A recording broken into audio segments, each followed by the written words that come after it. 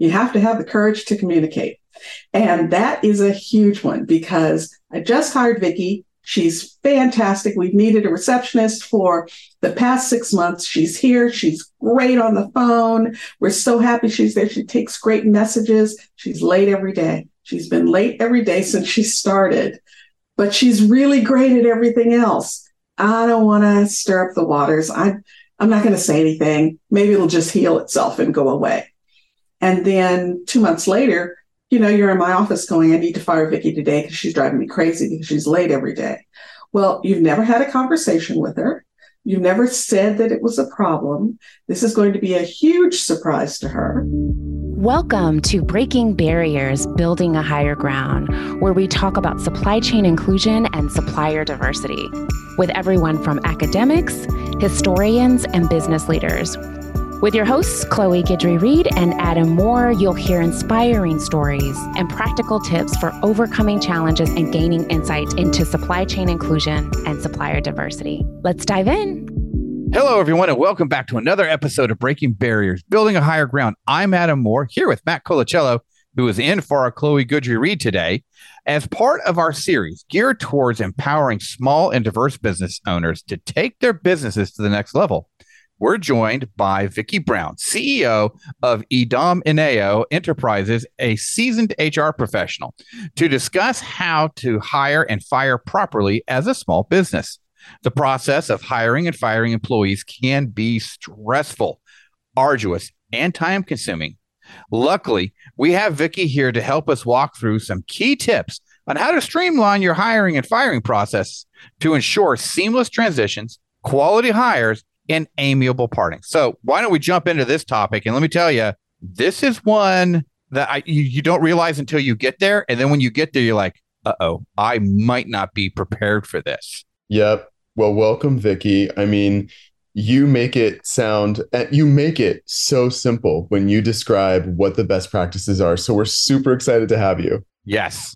But first of all, we would love to hear a little bit more about you, kind of your experience in HR, and tell us more about your company and how you came up with the name Idom Ineo for your business. Absolutely. Well, first off, thank you so much for having me on the podcast today. I'm thrilled, really excited about having a chat with both of you.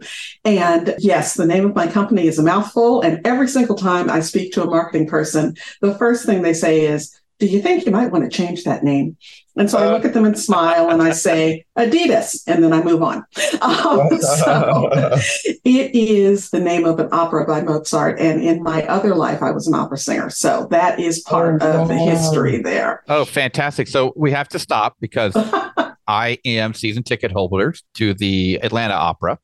Oh, so great. And I'm a first tenor myself. So I have to ask, what did you sing and what were some of your favorite roles? Sure. Well, I speak as though I'm a contralto, but I'm actually a lyric soprano. Okay. And it is, I took a 1-year hiatus about 8 years ago. So, isn't that how that happens? Exactly.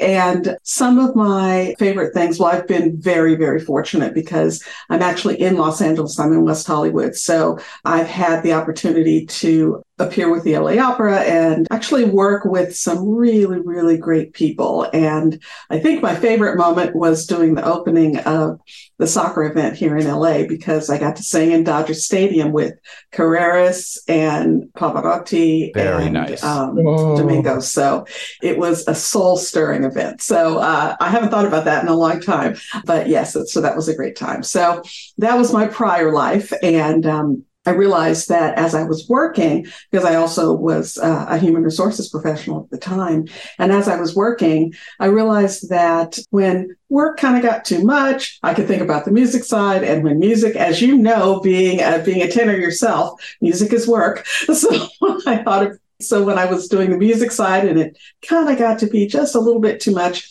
I could go and be a business person and get something done from A to Z and finish it, so that's a little bit of that history. Love that. Okay. So you're an HR professional by day, musician by night. And I don't think a lot of people realize that in the music world is you have to have another paying job sometimes, right? It's not all this glam and glitz. It's made out to be. It is work, like you said. So you're an HR professional on the corporate side, then I imagine. correct? Or were you always independent? No, I was actually on the corporate side. I had no intention of being independent or having my own company. In fact, I was kind of pushed into it by the president of the former company I was with. He was very sneaky about it. I was about to say, so let's crack that open, right? So that is then the birth of your company into what you're doing now. So kind of walk us through that. How did you go from opera diva to daytime HR professional to now entrepreneur that's helping our small businesses do the right thing by their personnel? Right. Well, I actually worked my way through college, so I was always working. And I hear you. Right. I knew I was going to sing, but I also knew that I wasn't going to go to Germany and sing at little opera houses for, 10 years and try to make it. So I'm a nester. I was going to stay here. So I needed to get a job, which I did. And so I was working and singing for a very long time. And as I was working, I kind of came up through the ranks in human resources, mostly in entertainment, actually. So I was on the entertainment side, and then cut to pre-Idomeneo. I was the chief HR officer for a financial technology services company. We were a startup. That time was 1998, 99, 2000. Okay. And we were having a great time. But if you remember 2000, 2001, there was a tech bubble. Yes, there was. I was about to say, you were right on the cusp of the bubble as you're starting into that. Oh, my goodness. And while we were doing well, our investors were like, that next round, we're not so sure. So we ended up closing the company. And the president of the company at that time, I'm going to refer to him as Nigel, not his real name, but Nigel said, you created HR out of nothing for us, and I gave you no money to do it. And we're very fancy now. We went from 1 employee to 400 employees. And I love technology. So I had a lot of tech things going on. That was back when you had to mail floppy disks to people. So I'm aging myself. But yes, nope, I'm right there beside you. I get you. So he was impressed with that and said, I like the way you do what you do. And I think that you have the ability to actually create a company that provides HR services to other companies. And I was like, you're kidding. That's amazing. Thank you so much. Absolutely not. And he was like, what do you mean? What do you mean? Absolutely not. And I said, that is not my forte. I am a fantastic number 2. As the chief HR officer, I would sit on the shoulder of the CEO and whisper in their ear and, be their confessional. And I was a safe space. Very, very good at it. Loved the work and had no intention of being number 1. And he said, okay. And then about 3 months later, he called and said he had a new gig as the CEO of a new company. And I had trained him enough to know that they needed HR services. So he said, can you please take care of that for me? And I can't afford you. So we'll do an independent contractor agreement for a moment. And, you'll just write a handbook. So the handbook went to running payroll and getting benefits for them and dealing with employee issues. And my compliance gene kind of kicked in after a few months. And I was like, look, I'm dealing with a lot of confidential information of your employees.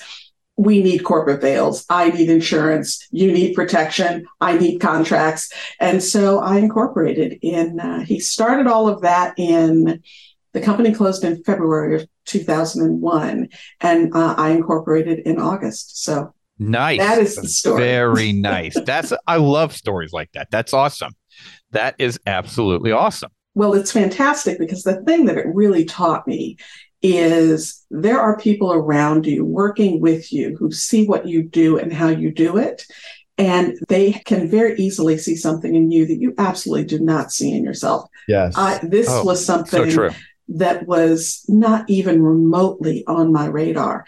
And it has been the most challenging, the most amazing, and the most life-changing process to get this company from an idea and get it up and on its feet and have a great team. And so I'm very, very fortunate that everything worked out that way. I love that story. And I love now that we get to basically learn from you directly, and our listeners get to learn from you what you've learned in all those years since you started that company and what you've learned in working with clients that they need. So yeah, I'm kind of excited to ask you the first question about HR. And that is something that I think a lot of startup and small business owners throw themselves into hiring because they have to. They need people helping them. But it's always hard to know how you know that you're getting the right candidates. So Where do you start when you're going out to hire people for sometimes a number of roles simultaneously? How do you know if you're getting the right candidates to show up? I think that where you start is not out there, it's in here. It's all about preparation. It's all about being very, very clear, both with yourself, and then you can be clear with others around what you need, what you're looking for. And the way you can kind of suss that out, particularly if your company is new, you're hiring your first employee, or you're hiring employee number 20. But if you're in entrepreneurial phase, I will call it, if you're in that phase, then you're kind of used to doing everything yourself. We are superheroes. We put on our cape and we just get it done. And if something doesn't happen, we hunker down and we grind and we, get it done. You can't do that for everything, and it also stifles your growth. So you have to get to a point where you do need help. And not only is it help to do the tasks, but you would be amazed how much mental and emotional help it is as well. Because when I walk in here and I'm having a bad day and I just encounter my team doing what they're doing, it puts me on a high for the rest of the day. It gives me the energy and the drive to move forward. So when you're looking to bring someone in, you're not just looking at skills and ability and history. You're also looking for resilience, and you're looking for someone who can problem solve. And basically my phrase is, you want someone who can add something to the party. Not only do you not want them to take something away, but you don't want them just to have status quo. You really want them to bring something to what's happening in the organization. So in order to do that, first of all, again, you have to be very clear around what it is that you need. And the way you figure that out is take a look at what's happening in the organization now. If you are fortunate enough to already have a team, then you have some people who are successful on that team. Take a look at the qualities and the skills and their thought process and how they approach issues. Look at that, model that, and then model that around what you're going to put together as the job description. I'm a big fan of job descriptions because, I would love to just wing it, but that doesn't work out well. So you really should have a job description. And there's a difference between a job description and a job posting. A job posting, actually, I say recruiting is a marketing experience. So you have to understand, in the same way that you are recruiting potential clients to work with you, you're recruiting potential candidates, particularly in this environment we're in right now. You're recruiting potential candidates to come to your organization. You want them to be invested in your vision. You want them to be invested in going from here to there and helping you get there. So again, the things that you have to look at are not only what gaps do you have in the organization that need to be filled, but also what type of person, what is their thought process? Who do you really want on your team? And to get at that, asking a question about where you want to be in 5 years is probably not going to do it. That's one of my least favorite questions. So let's talk about that. I mean, the idea I hate that question. And yet it is so, so common, right? Mm-hmm. Oh, yeah. I mean, I'm in an internal process right now. I got asked that question in a round 2. Where do you want to be in 5 years? I was like, I want your job. So how's that make you feel? I'm coming for you. Exactly. I mean, is that the answer you're looking for? I hope so. Well, so when you do, let's say you've done the internal work, you have a vision for both what this candidate is like in terms of their talent, their flexibility, their resilience, the energy, the flavor that they bring to the company, right? That you're looking for based on that have been successful and maybe based on some holes, some areas of and you've got a really solid job description, which, wow, I cannot agree with more. Just thinking about previous roles I've been in where the company was amazing, but the role that I was giving was amorphous. And it makes it hard to move forward. It makes it, I think, hard for supervisors also to direct you. But let's say you've got this vision and you've got the job description, but now you're in the interview. And you've got 30 to 60 minutes in this initial interview to get a sense of whether this person is capable of fulfilling the job description and brings that special stuff that you're looking for. What do you ask? How do you interact in a way that gives you a sense of that reliably? Exactly. Well, first of all, again, it's prep. So you're going to take a look at the resume and you're going to look at the skills and abilities and experience that they've laid out on the resume. What you want to know is, what is there a match of the qualifications alongside of what you need for that role? And then there will probably be some things on the resume that you think might address some of the expectations you have for the role, but you're not sure. They either don't fully suss it out, or maybe there's room for interpretation. So that's the second category. And then the third category are things that just aren't addressed on the resume at all. You have in your head that you want them to know, HTML, and they didn't mention HTML on the resume. So when you go into the interview, you're going to prepare questions prior to the interview. No, you may not just wing the interview. I am notorious for trying to wing an interview because I've been in HR longer than, a very long time. Right. So longer than we're going to admit you on a public record. Exactly. That is exactly right. Thank you very much, Adam. And so, I will try to wing an interview. I'm good at extemporaneous speaking. So I will just, jump in there. And my recruiting director, whom I owe everything to, will say, we're not going to do that, Vicky. You know better. We're going to prepare. We're going to prepare questions for the interview. So you go through the resume, you look at those three categories, and you're going to focus on category 2 and 3. 2 are where you're not quite clear on what's on the resume. You have some questions around it. And 3 are things that aren't addressed on the resume at all. So basically what you're going to do is look at the competencies, the fancy HR word for skills. You're going to look at the competencies that are addressed or not addressed in number 2 and number 3. And then you're going to drill down questions on to get at those particular competencies. So an example would be, for instance, if someone says, I'm really great at customer service, I'm customer focused. So your series of questions, and they will always be a series of questions because it really is kind of a version of the question underneath the question, So you're going to say, fine, give me an example when you were not able to meet the client's request, when it simply was not possible to provide for them what they needed. What happened? What did the client say? What did you say? What made you happy about that interaction? What made you unhappy about that interaction? Did you do a postmortem? Did you talk to your manager? How could the company set you up for success in that kind of an environment? What could they have done? So when you drill down on questions like that, you don't only get at the answer to the story. You hear the story, but you also start getting at their thought process. And that's really what you want. You want to know, how do they think through the problem solving process? The other extra added benefit, and I hate to be cynical, but you kind of can't lie continually through a series of questions like that. So you tend to get candid and truthful answers. I absolutely like that. And so then the other thing it makes me think of too is the one thing we don't do as the interviewers, if you will, is practice the interview, right? We give people all sorts of interview practice on like how to answer the questions, how to think on your feet, how to respond, that type of thing, how to defend your resume. But I don't know if I've ever been trained to interview somebody else for a position. You're absolutely right. I mean, honestly, I was never trained. The reason it was like, here's your training. Oh, by the way, you're interviewing somebody today. Oh, right. Okay.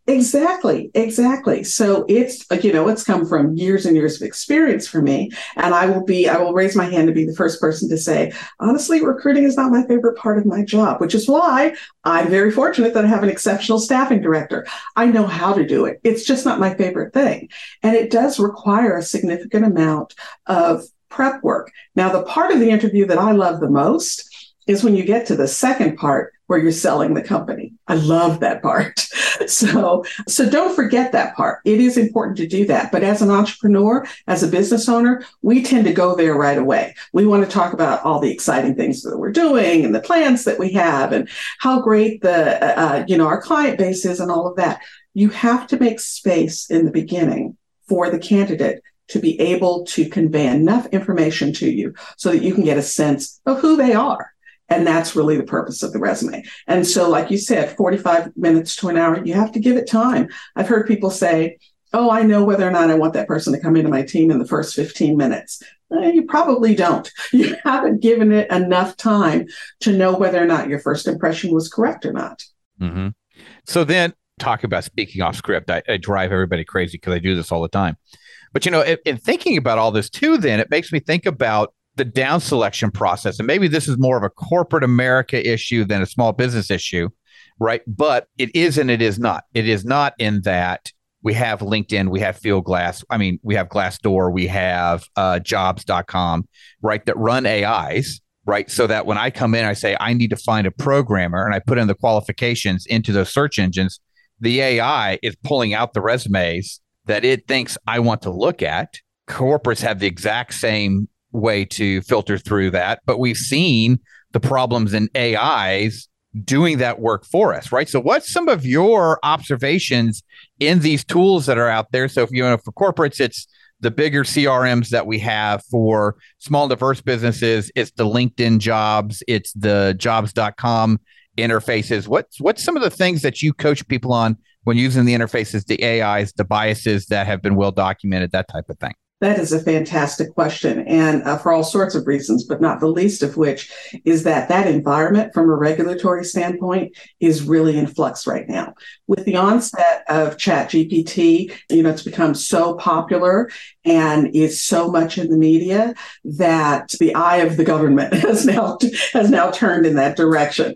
So New York in particular has already passed legislation that says, puts a tremendous amount of stipulations around the use of artificial intelligence in the selection or the promotion process. So basically, if you are using a tool that does use artificial intelligence to select or weed out, shall we say, resumes, then that tool has to be validated by a third party. And the employer can't be the third party, and the people who own the tool, i.e., Indeed, can't be the third party. It has to be evaluated by a third-party consultancy. And there is a list of things that they have to validate. And what they're trying to do is make sure that some of those unintended biases that we've talked about, are handled. But in addition to that, there are notification requirements. You have to notify the individuals, and this means candidates as well, that AI is being used in the process. They have to have an ability to opt out so that it's only used, so only humans are reviewing their information. It's a lot. It is a whole lot. And so that's just the tip of the iceberg. And for the larger organizations, I've been part of large corporate organizations for much of my career. And for the larger organizations, they absolutely have gotten comfortable with using artificial intelligence to determine who's eligible for a promotion or who's eligible for a training program that will point them toward a promotionary track. All of those things now have to be evaluated by a third party. So that is just in New York right now, but I'm telling you, it's sweeping the nation. Yeah. Especially with HR, wherever New York, New Jersey, or California go, the world is soon to follow. Absolutely. And from a federal standpoint, the government has now started looking at it. So the White House put together a white paper on the use of AI. It's not a regulation yet, but that's the precursor. The Equal Employment Opportunity Commission has reminded everyone that AI can cause discrimination. The use of AI can cause unintended discrimination. So without kind of getting in the HR weeds, that definitely is something that is really, really on everybody's radar right now. And so the way we use artificial intelligence, we really have to be cognizant of how we're using it, whether or not we have human backup. And honestly, I have had experiences where I've gone into, Career Builder or something and asked for resumes. And it turned out the candidate we ultimately hired didn't make it through that part of the screening because they just didn't have the keyword on their resume. But they were fantastic. And in fact, they had something else that was more applicable to what we were looking for. So you really have to take it all with a grain of salt. Yeah. And then it almost turns into a guessing game on, can I match the right word for the computer? Right. Absolutely, it does. And then the candidate is having to basically, you're only seeing the candidates that are best able to game the AI right eating of the extraction of their resume. So exactly. Yeah, it's definitely not the best pathway forward. And it's great to hear that New York is looking and that the White House is looking to making regulations around this. But of course, we know that AI is merely replicating biases and unfairness that pre-exist AI. Right.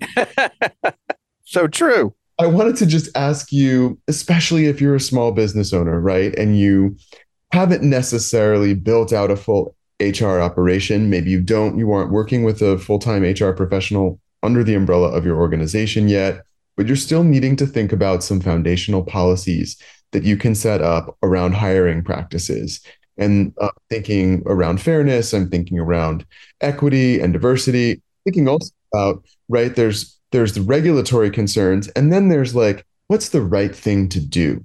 That may not be fully described by the regulation. So can you give us, before we jump to termination, because there's so much to talk about there, but before we jump there, can you talk about what, especially a smaller organization, a startup or a small business, can do as they're setting up or thinking about improving their HR policies around hiring for fairness? Right. And also, in the vein of being selfish about it, it's not only being fair, it's also setting your company up for success. Because when you have a diverse team, your foundation is tremendously stronger. And it's been proven that when companies have diverse teams, they're more successful much more quickly than those companies that don't. So it's something that you're doing because it's the right thing to do, but it's also a success builder for you. So the kind of thing that you have to do, the first thing you should do, honestly, is look at your demographics. And I know when we're small businesses and we have 3 people, we go, what demographics? Yeah, it's like I turn around and I can see my demographics right there in front of me. Exactly.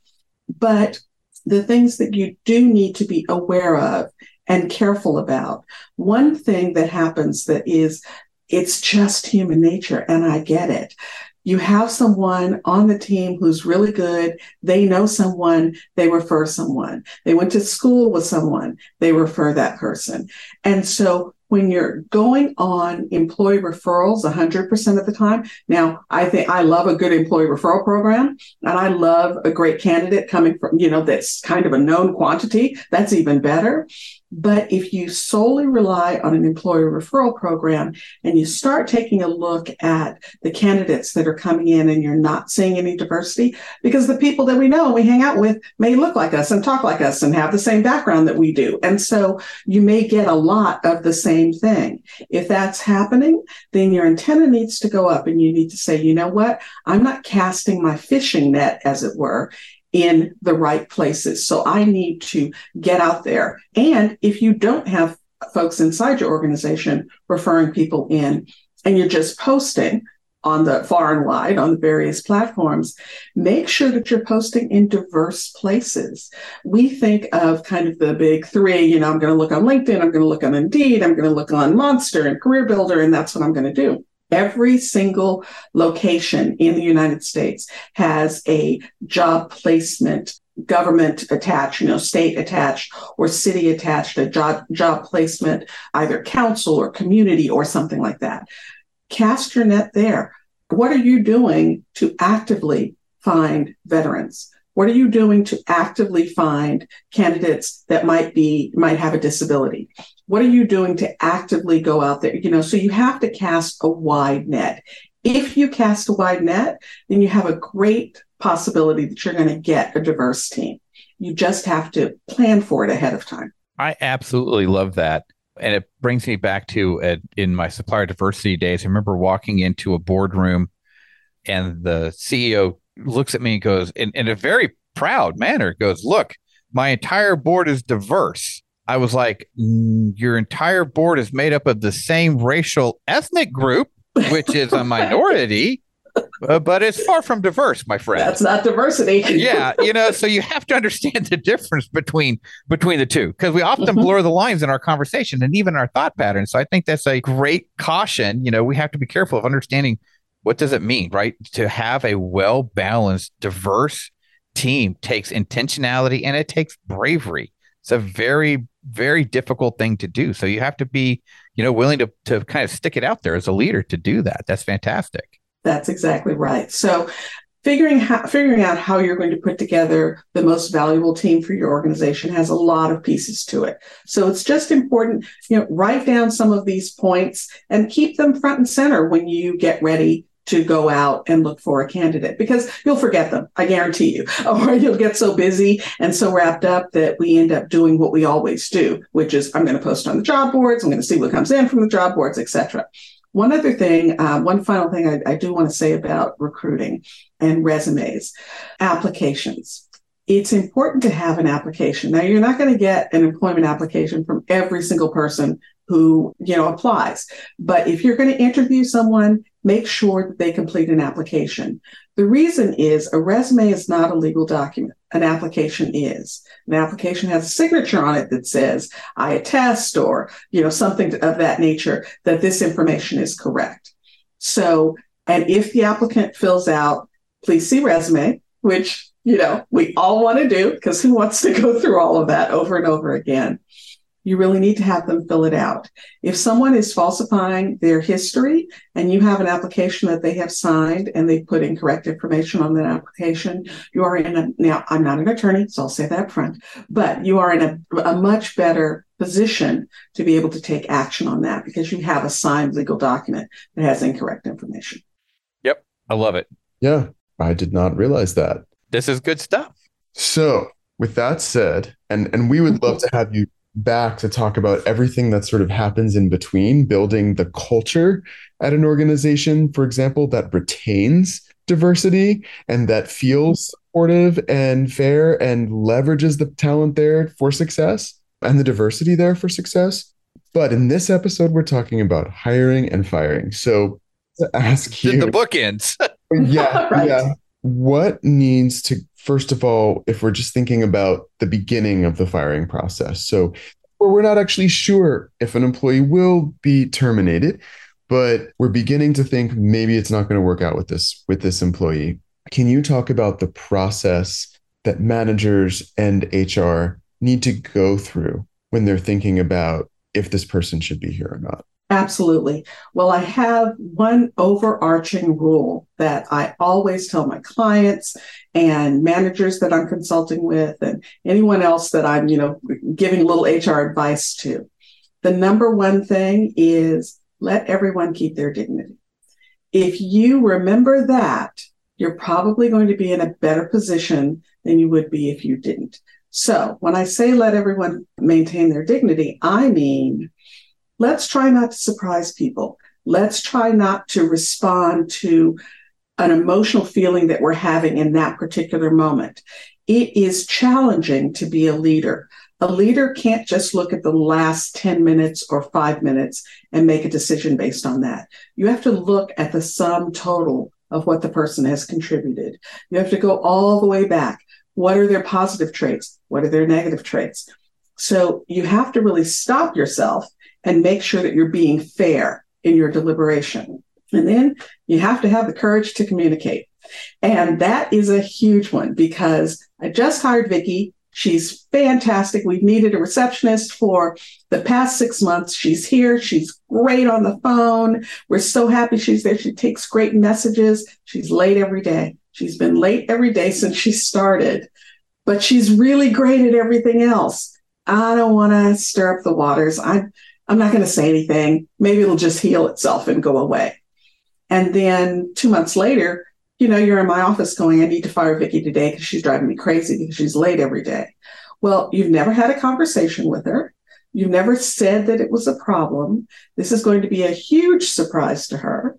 And yes, there is a legal component. You do want to have backup and paperwork and documentation and all of that. And I'll talk about that in a second. But aside from all of that, the purpose of all of those conversations is to get the employee to improve. It's not to paper the file so you can fire them. It's better to get them to fix the problem because, as we all know, it's tremendously expensive to hire someone and hire a new person, have that job unfilled for a period of time, a burden on the rest of the team, all of those things that we know about. So you really want Vicky to get better. But if you don't tell her about it, It may be the furthest thing from her mind. She has no idea that you're having a problem with it. So I always say that there, generally my HR colleagues will say there's verbal warning, written warning, and final warning. I think there are like 2 or 3 warnings before you even get to verbal warning. So Vicky's late every day. You have a casual conversation with her after, you notice this for about a week, and you say, you know what? I'm so happy to have you here. You're doing a great job. You do this, that, and that, and that beautifully. I've noticed that you're not here at 9 a.m. and I actually need you. It's critical that I have you here at 9 a.m. So I need you to clean up that part. The rest of it is fantastic. Do you have any questions? How can I help you? Is there anything I can do to further your training or your development? Please let me know, et cetera, et cetera. That is the pre conversation. It's casual. It's 5 seconds. It's not a big sit down thing. It's just I'm pulling on your coattails and letting you know that I have noticed that you're not on time and that has some concern for me. You go through a little period of time, and it might be a really little period of time, it might be 2 days or 3 days if she's still not coming in late. Then you call her in and sit her down and say, we had a conversation before and I just wanted to let you know. I mean, I know it was casual and we were just, discussing a number of other things, but I wanted to let you know that being on time is very important, particularly in your job, particularly in working for me. This is an area that I'm very focused on. So it really is important that you're on time. Is there some reason that you have continued? So let's talk about that and figure out what's going on. So you have that. You notice I haven't said anything so far. This is going on, and this is what I need. And then the next thing is, if she's still not on time, then you call her in, sit her down, and say, okay, we've had a couple of casual conversations. Unfortunately, I feel like I need to make this a little more formalized in a certain period of time. So that formalized process. You send her a follow-up email that memorializes the conversation that you had, those kinds of things. And then unfortunately, if it continues, you may find yourself at a situation where now you're filling out the form and you're signing and she's signing. It's going in the file and you're putting you're putting some guidelines around how quickly it has to be improved. And most importantly, you're setting a schedule to have a follow-up meeting. Don't leave those warning meetings without actually setting the follow-up meeting, because either it'll go by the wayside. It won't happen. You'll get busy. You won't want to confront it. She doesn't want to confront it. And pretty soon you're not having the follow-up. And now 3 months has gone by. No one said anything about anything, but there hasn't been improvement. So it's critical that you lay out that full path. Yep. No, exactly. And I like how you kind of set the conversation starting casual, just kind of escalated slowly. I think we go too far from I'm frustrated to paper determination, and we don't follow that path. But it also helps you if for some reason she decides to bring a lawsuit, right? And because I know a lot of my small business owners, they're almost petrified to fire somebody because they fear that retribution. So I think by kind of following those steps that you've laid out, you can kind of show, hey, there were several chances given here, right? And we started out casually and we made our way to formal and then we made our way to termination. It shows a reasonable timeline. We go to that reasonable prudent person protocol that we love to use in these scenarios, right? And exactly. I think you find the coverage in that. And I like that. That's a very easy formula to follow. And again, I too am not a lawyer like Vicky. So. Right. Although you know about that reasonable person, very impressive. Yes, Thank that you. comes up a lot. Thank you. Yes, the reasonable and prudent person. Right, exactly. Well, the other thing that I find that clients fall back on is, well, we're an at-will state. So we can fire someone for any reason or no reason at all. Right. I can fire because she came in a pink dress on Tuesday, So at will is a very interesting thing. It's not in every state. And for those of you who don't know what it is, it basically says, yes, you can fire someone for any reason or no reason, lawful reason or no reason at any time without notice. And the flip side of that is the employee can terminate their employment at any time without notice. Now, what I end up doing, the first part of that is I end up talking to clients a lot because they will either use languaging or they will actually have paperwork that is an employment contract. So they're like, oh, I'm hiring so-and-so, I'm going to give them an employment agreement and blah, blah, blah. An employment agreement, most often, not an attorney again, but most often an employment agreement is going to supersede at will. Because the reason for a contract, an employment contract, is to lock that person up so they can't just walk out at any time for no reason without any notice. And you may need that if you're hiring a CFO or a COO.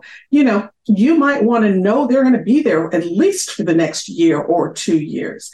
And the flip side of that, and this is my entertainment background coming into play, is the pay or play side. Because just as you have locked them into employment, they've locked you into payment.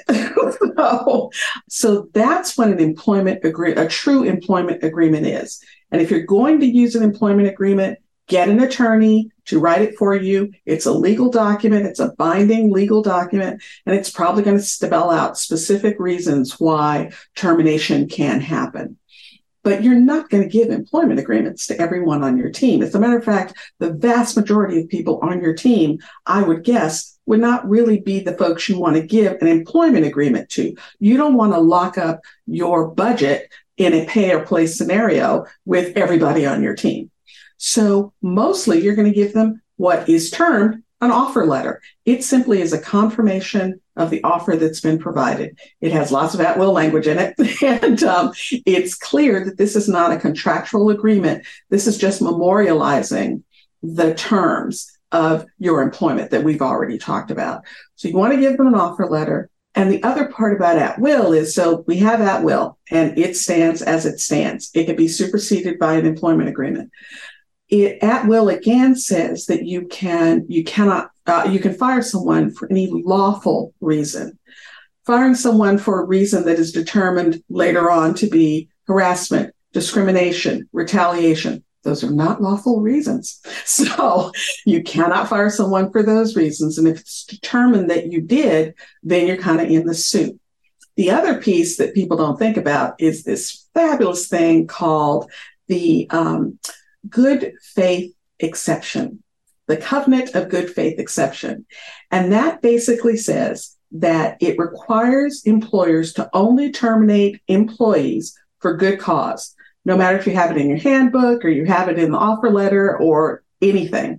So you're in an agreement with that person and you can only terminate them for good cause.